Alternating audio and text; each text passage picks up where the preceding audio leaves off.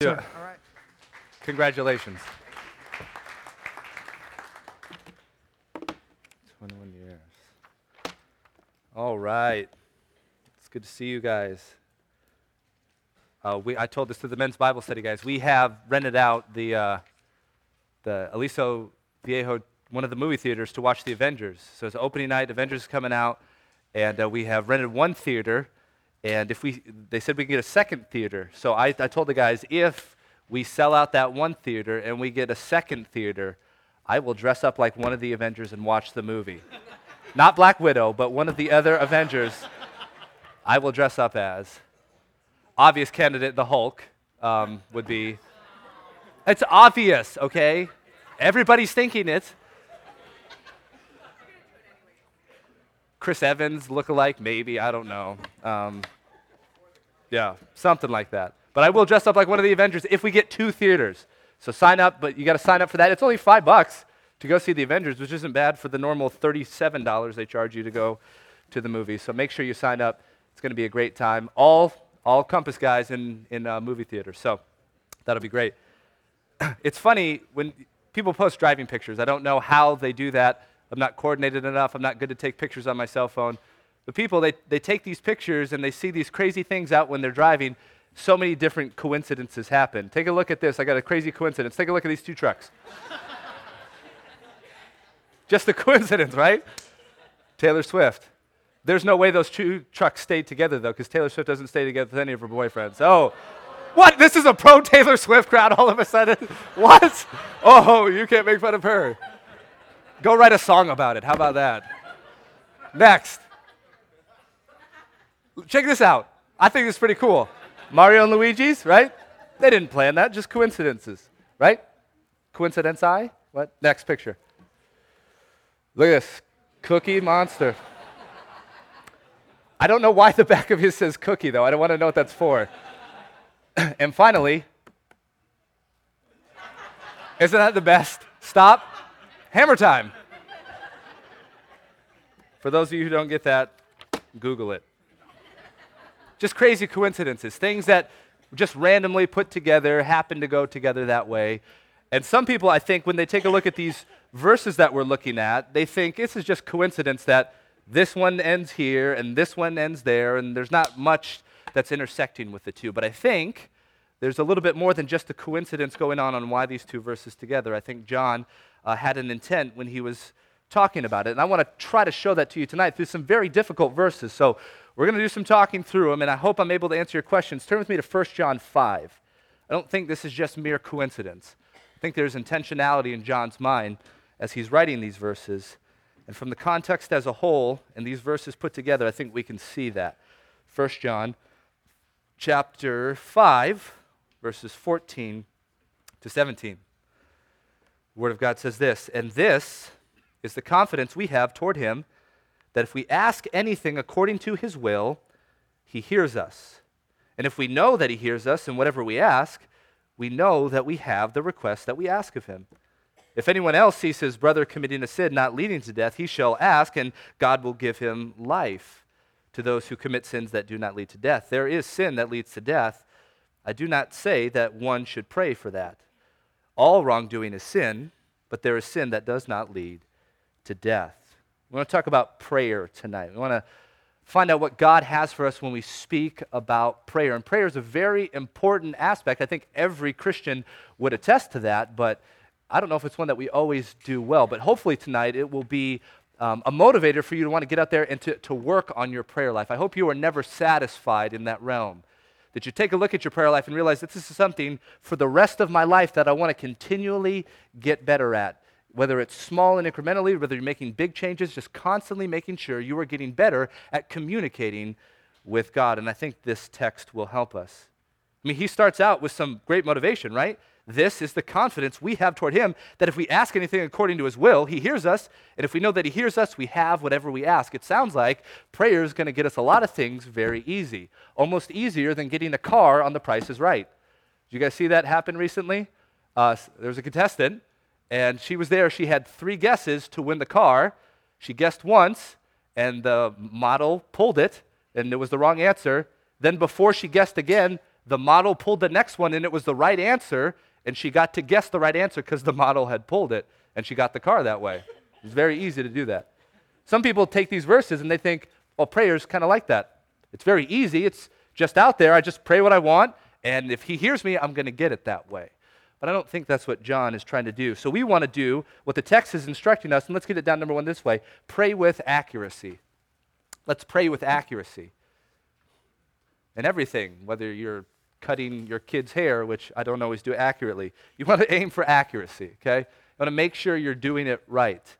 And the Bible here really instructs us that if we're going to pray, we need to follow the caveats that the Scriptures give to us. If we ask anything according to his will, he hears us. Okay, so that's the caveat. That's the accuracy that we want to add to our prayer request. We want to find out what that means. But before we find out what God's will is, first we should talk about the God that we're praying to. Let's talk about the God we're praying to, and then we'll talk about his will. We are talking about a God who the Bible describes as a God so great and so majestic, so awesome, that he is unlike anything else. There is no one like him. And yet the Bible describes him as a God who is close and personal, or what some theologians would call immanent, meaning he dwells within us. There is a dichotomy that prayer strikes really well when we look at God that way. God, you are so great, you can do anything, nothing is impossible with you, and yet you care for me, and you love me, and you talk to me, and we have a relationship. If you aren't praying right now, maybe you just don't pray at all, or maybe you just struggle with prayer, it might be because you have a deficiency in one of these two categories. You might think, one, God is so close to me, so near, so kind, that's all you focus on, that you don't really want to trouble God with great prayer requests or bringing in these great burdens of your heart because he's not really that great of a God. He's just here close, kind of like a warm comfort blanket. Well, you need to change that view if that is your view, because God in the Bible is the God whose will can never be stopped, who nothing that he wants to do can be thwarted. That's what Job says. I know that you can do all things and no purpose of yours can be thwarted. That's a great God. But maybe you're coming over here and you think, wow, God, you are so great. I can't bother you with my prayer request. Why would you even listen to me? How am I important to you? Prayer, we see, puts the two of these together. God, you are so great and incredible, and yet you care for me. So now I want to be praying to this God. How do we pray then? The Scripture says we should pray according to his will. And the will of God is a very, very difficult subject. I'm going to throw a little slide up here on the board to kind of talk about the will of God just so we know what we're saying when we're praying according to the will of God. When we talk about God's will in the Bible, we want to talk about it from two perspectives, okay? We have the overarching plan or decree of God. That is described as God's will sometime, okay? That's Ephesians 1:11, which says, God, you work out all things according to the counsel of your will. Everything in human history is working out that way. That is your will. That is your prerogative to do it that way as God. That is your will. So that's the overall decree of God. But sometimes Scripture talks about the will of God in the sense of, God, this is what you want me to do. This is how you want me to live. This is your desire for me as I walk in this life. And that's that bottom line. That's very straight. That's easy and accessible to us. This is the dichotomy we have in God's will. And so when we come, we want to know how we're praying according to God's will.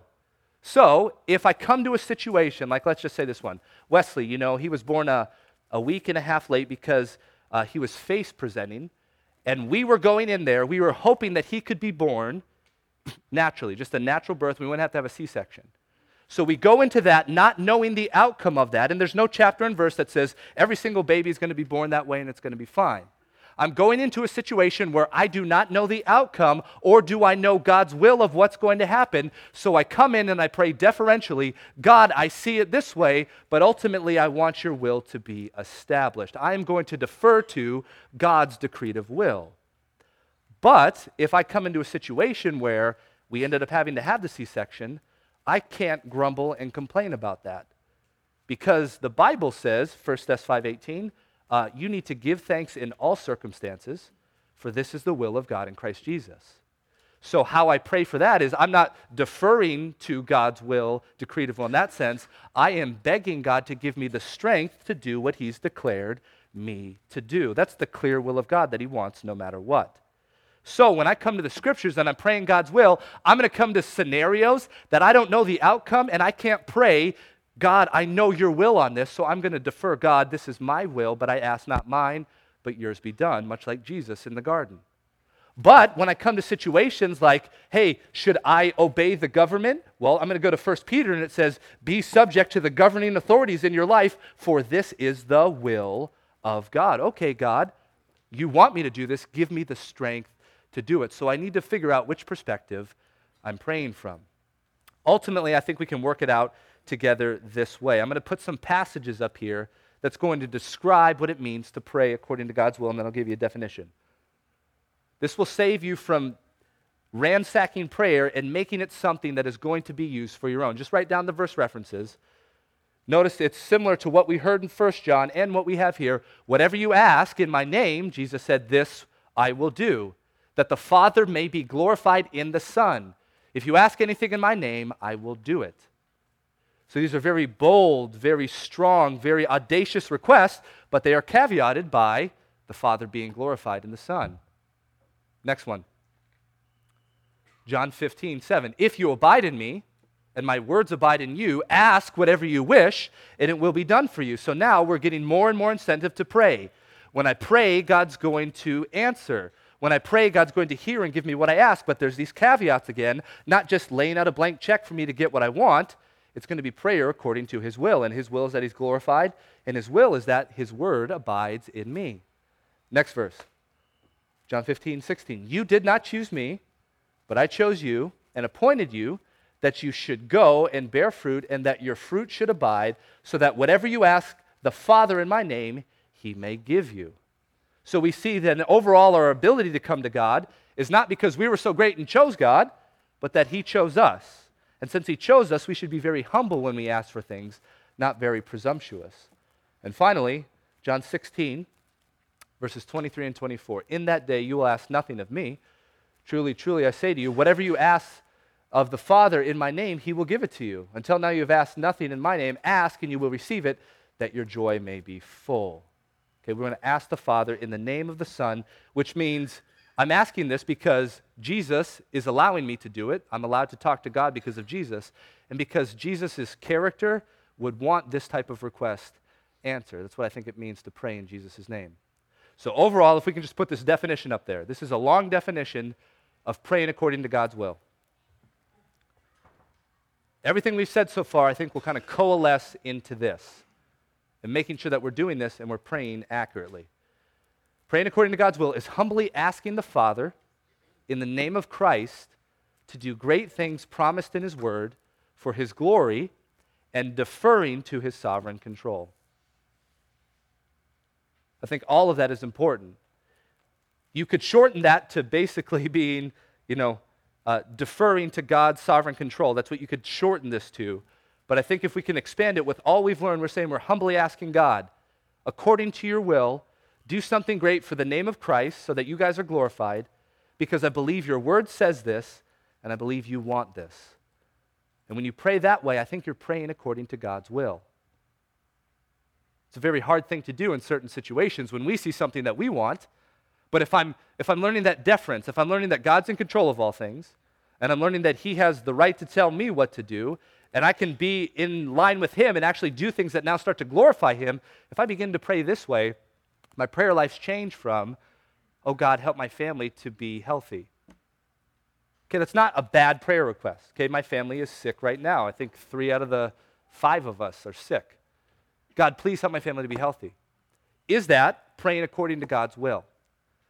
I should pray things like, God, we would like to be healthy in order to be able to serve you better and more fully. But until then, give us the patience and humility and love to serve one another as we have this affliction. Because the Bible doesn't say you're always going to be healthy.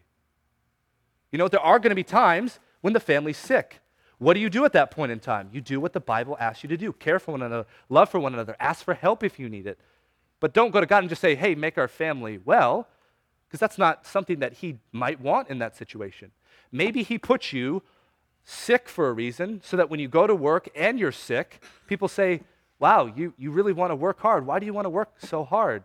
You want more money? No, actually, I just want to honor God with my attitude no matter what happens. Okay, now you've used an opportunity of you being sick to go serve the name of Christ. I'm not saying it's bad to pray for health. I do pray for health. But what is that health being used for? Is it just to feel better? Well, great. God doesn't promise that you're going to always have that. But he does want you to be out there and to serve him. So let's pray according to God's will, deferring to his control and asking that he does that. I think prayer is ultimately best seen as a perspective change for us. If you are facing difficult situations, I'm telling you to pray more and more. Not because I believe that your prayers are going to go out and change the situation, but I believe they're going to change your perspective on the situation. You'll be able to see things a lot differently. Jeremiah, I got some pictures up there. Take a look at these pictures, okay? You see that? Those are punching bags. Look at all those. Those are punching bags hanging there, and it just looks like a mess, right? Look at this. We can't really define what that is. It's just a bunch of punching bags hanging from this perspective. Next one. Why would they hang all these punching bags there together? Perspective. I need different perspective. Oh, now, when I look at it from the right perspective, this artist took punching bags and created the face of Muhammad Ali. From the right perspective, I see this great grand plan all come together, but until then, I was looking at it from the wrong perspective. I couldn't see anything. Every situation you face each and every day, you have a chance to look at it from your wrong perspective and view it the wrong way and not know what's going on, or you can step back in prayer and say, God, your will is this, and I know you're in control, and even though I can't get every individual thing worked out right now, I see this great grand picture that I can trust you for. That is what prayer is doing for us when we pray accurately. So let's get to know the Bible more. And John 15:7, when I let his word abide in me, I will start asking for things that are correct. Do you remember James 4:2? You do not have because you do not ask. You ask and do not receive, verse 3, because you ask with wrong motives to spend it on your pleasures. Prayer is not used to get our pleasures done, but it's used to get God's purposes done on this earth. And he's designed it that way. So let's start to pray accurately that way and see if our perspectives don't change on the situation. That's why I think John can say in this passage, we know that if he hears us, whatever he asks, we're going to get, because God's going to do it for his honor and glory. Let's pray with some accuracy when we're praying. But now we got this second part, okay? Just craziness, right?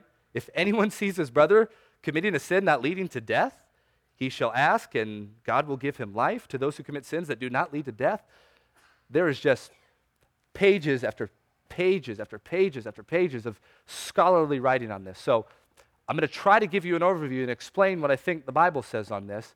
But there might be more questions. Feel free to email me if you have them afterwards. But let's talk about why this is here, okay? Why would he put this right after he says, whatever we ask, we know that he hears us, okay? Let's talk about what life and death mean. There's different views, okay? I think the Roman Catholic view with sins is venial sins and mortal sins. There's venial sins you can be forgiven of. Mortal sins are bad sins unto death, and you cannot be forgiven for those sins. Okay, I don't think that that's what this text is talking about. More evangelical or more Protestant views are, this is talking about physical life and death. And you can think of passages, I'm sure, in the pages of Scripture where you've seen people in Christian communities killed because they were in sin. Two of them, 1 Corinthians 11, remember when they're at the communion table, he says, you guys are abusing the communion table, some of you are sick, some of you have died. Okay, they're abusing God's communion, and they ended up dying. Or Ananias and Sapphira, you could say. Acts chapter 5. Remember, they lied against the Holy Spirit, and they died that day because they lied, okay? Is that the sin that's leading unto death? I don't think that this passage is talking about physical life and physical death. I think it's talking about spiritual life and spiritual death.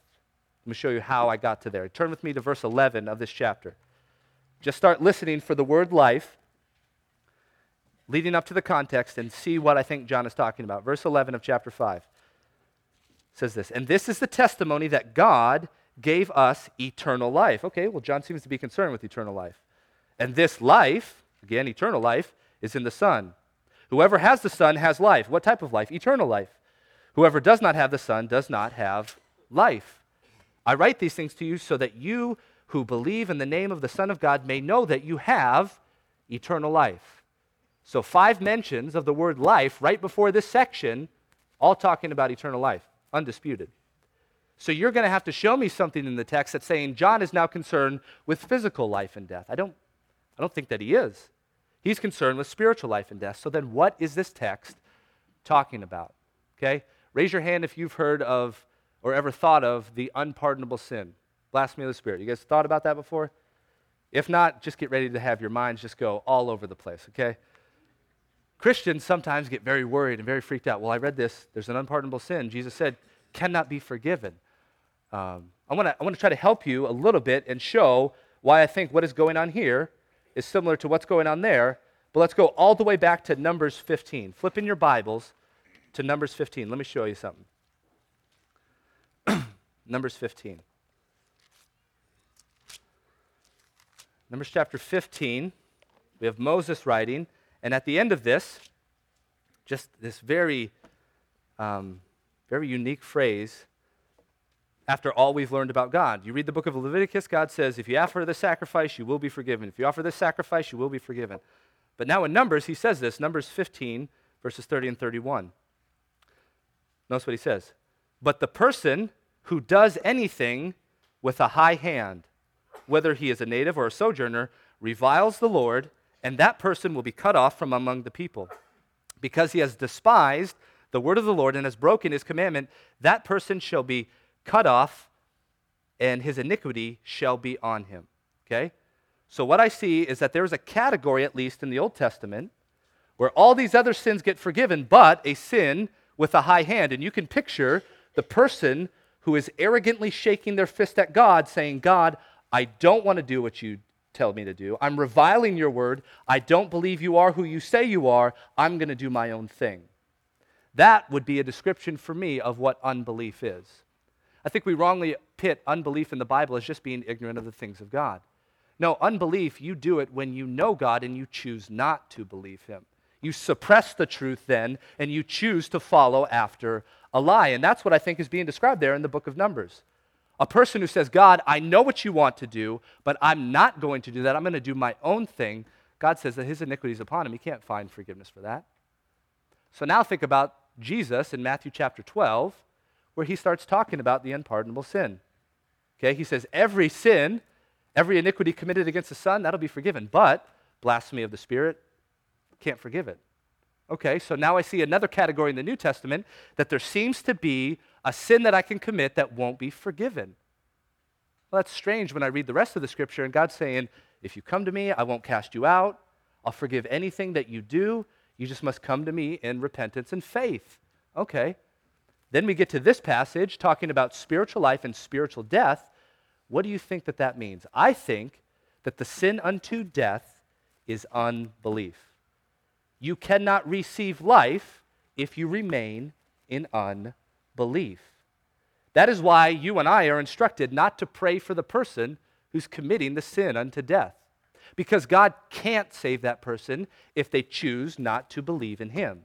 If they willfully say, after all the revelation they've received, all the conviction of the Holy Spirit that they've gotten, everything has been laid out in front of them. Once they get to that point and they say, I don't want that, I don't want your God, I have now committed the sin of unbelief and I can't be forgiven for that. Listen to Jesus' words in John, I believe it's 8:24. John 8:24. He said this, you will die in your sins. Why? Because you do not believe. I see I can get life if I believe, but I will die in my sins if I don't believe. So the qualification there is belief. That is why I think this text is talking about spiritual life and spiritual death. If anyone sees his brother committing a sin not leading to death, that means they're sinning. They don't disbelieve in God, but they're sinning. Let's pray for that brother. And let's let that brother get eternal life later on. God will give him life. Those who commit sins that do not lead to death. There is a sin that leads to death. I do not say that one should pray for that. Don't pray for that sin. God can't forgive someone who doesn't believe in him, and he won't do that. So this is why I think now we put the two texts together. We have confidence that God will always hear us, and we know what types of sins he will forgive, and the only sin that he won't forgive is unbelief. Now we're welding the two of them together. God, will you please save that person if they put their faith in you? That's where we're putting these two of these things together. I can never say, God, my unsaved family member is so angry against you. Save them in spite of that. I can't pray that way because God won't forgive that person who will not believe in him. Now we bring this all together, and let's get point number 2 this way. Let's pray for spiritual life. If I know that the only way that anyone ever gets saved is through faith, then what I need to pray for is that God would give life to those people who don't believe. God, you need to give them life so that they will believe in you. Pray for spiritual life for people. Faith is an important thing. Romans 14:23, whatever is not from faith is sin. Hebrews 11:6, without faith it's impossible to please him. Jesus, like I said, you will die in your sins if you do not believe. God is so unglorified when we don't believe in him, but he is so glorified when we do believe in him. The sin of unbelief is so damning that it sends people to hell. And this is where I think you and I need to put this together. For those of us who have kids in the room, I understand that we need to live a good life. We need to set a good example. We need to teach the gospel to them, and we need to be in prayer that that makes an impression on our kids. But ultimately, what is going to save them? It won't be because I was such a great dad, okay? I want to be faithful. I need to be faithful. I have to be faithful. But what will be the reason they get saved is if I come to God and say, God, please don't let my son commit the sin of unbelief. Please don't let him be angry against you. Please don't let him rebel against you.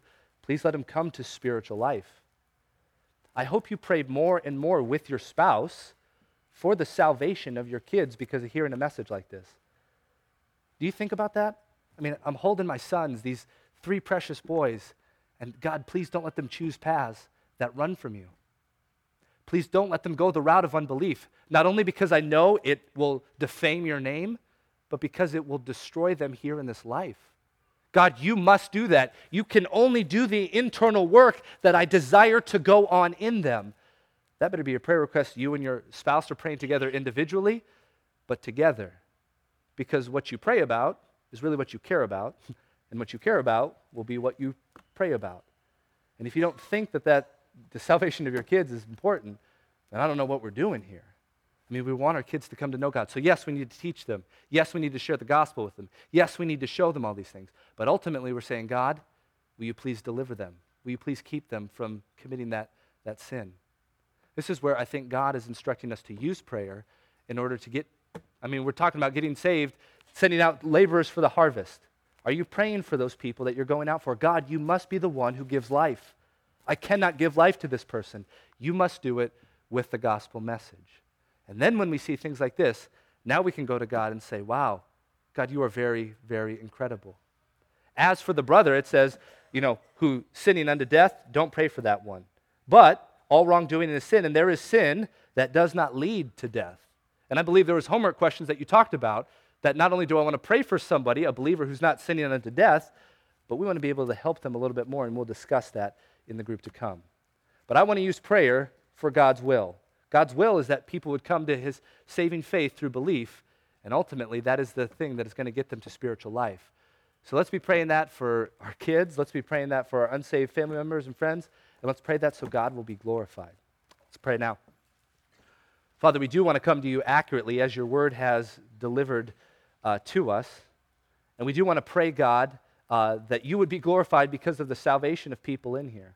If we ever come and think, God, that we did enough in order to raise ourselves from death to life, we would be fools, knowing that you gave us the resurrection we needed in order for us to become Christians. And because of that reality, we should come humbly and ask, Father, that you would do the same to other people. God, will you give us the heart to pray that way? Will you help our prayer requests to match that, not just for our own physical needs, God, but for your ultimate glory and for your kingdom? And we pray this all in your Son's name. Amen.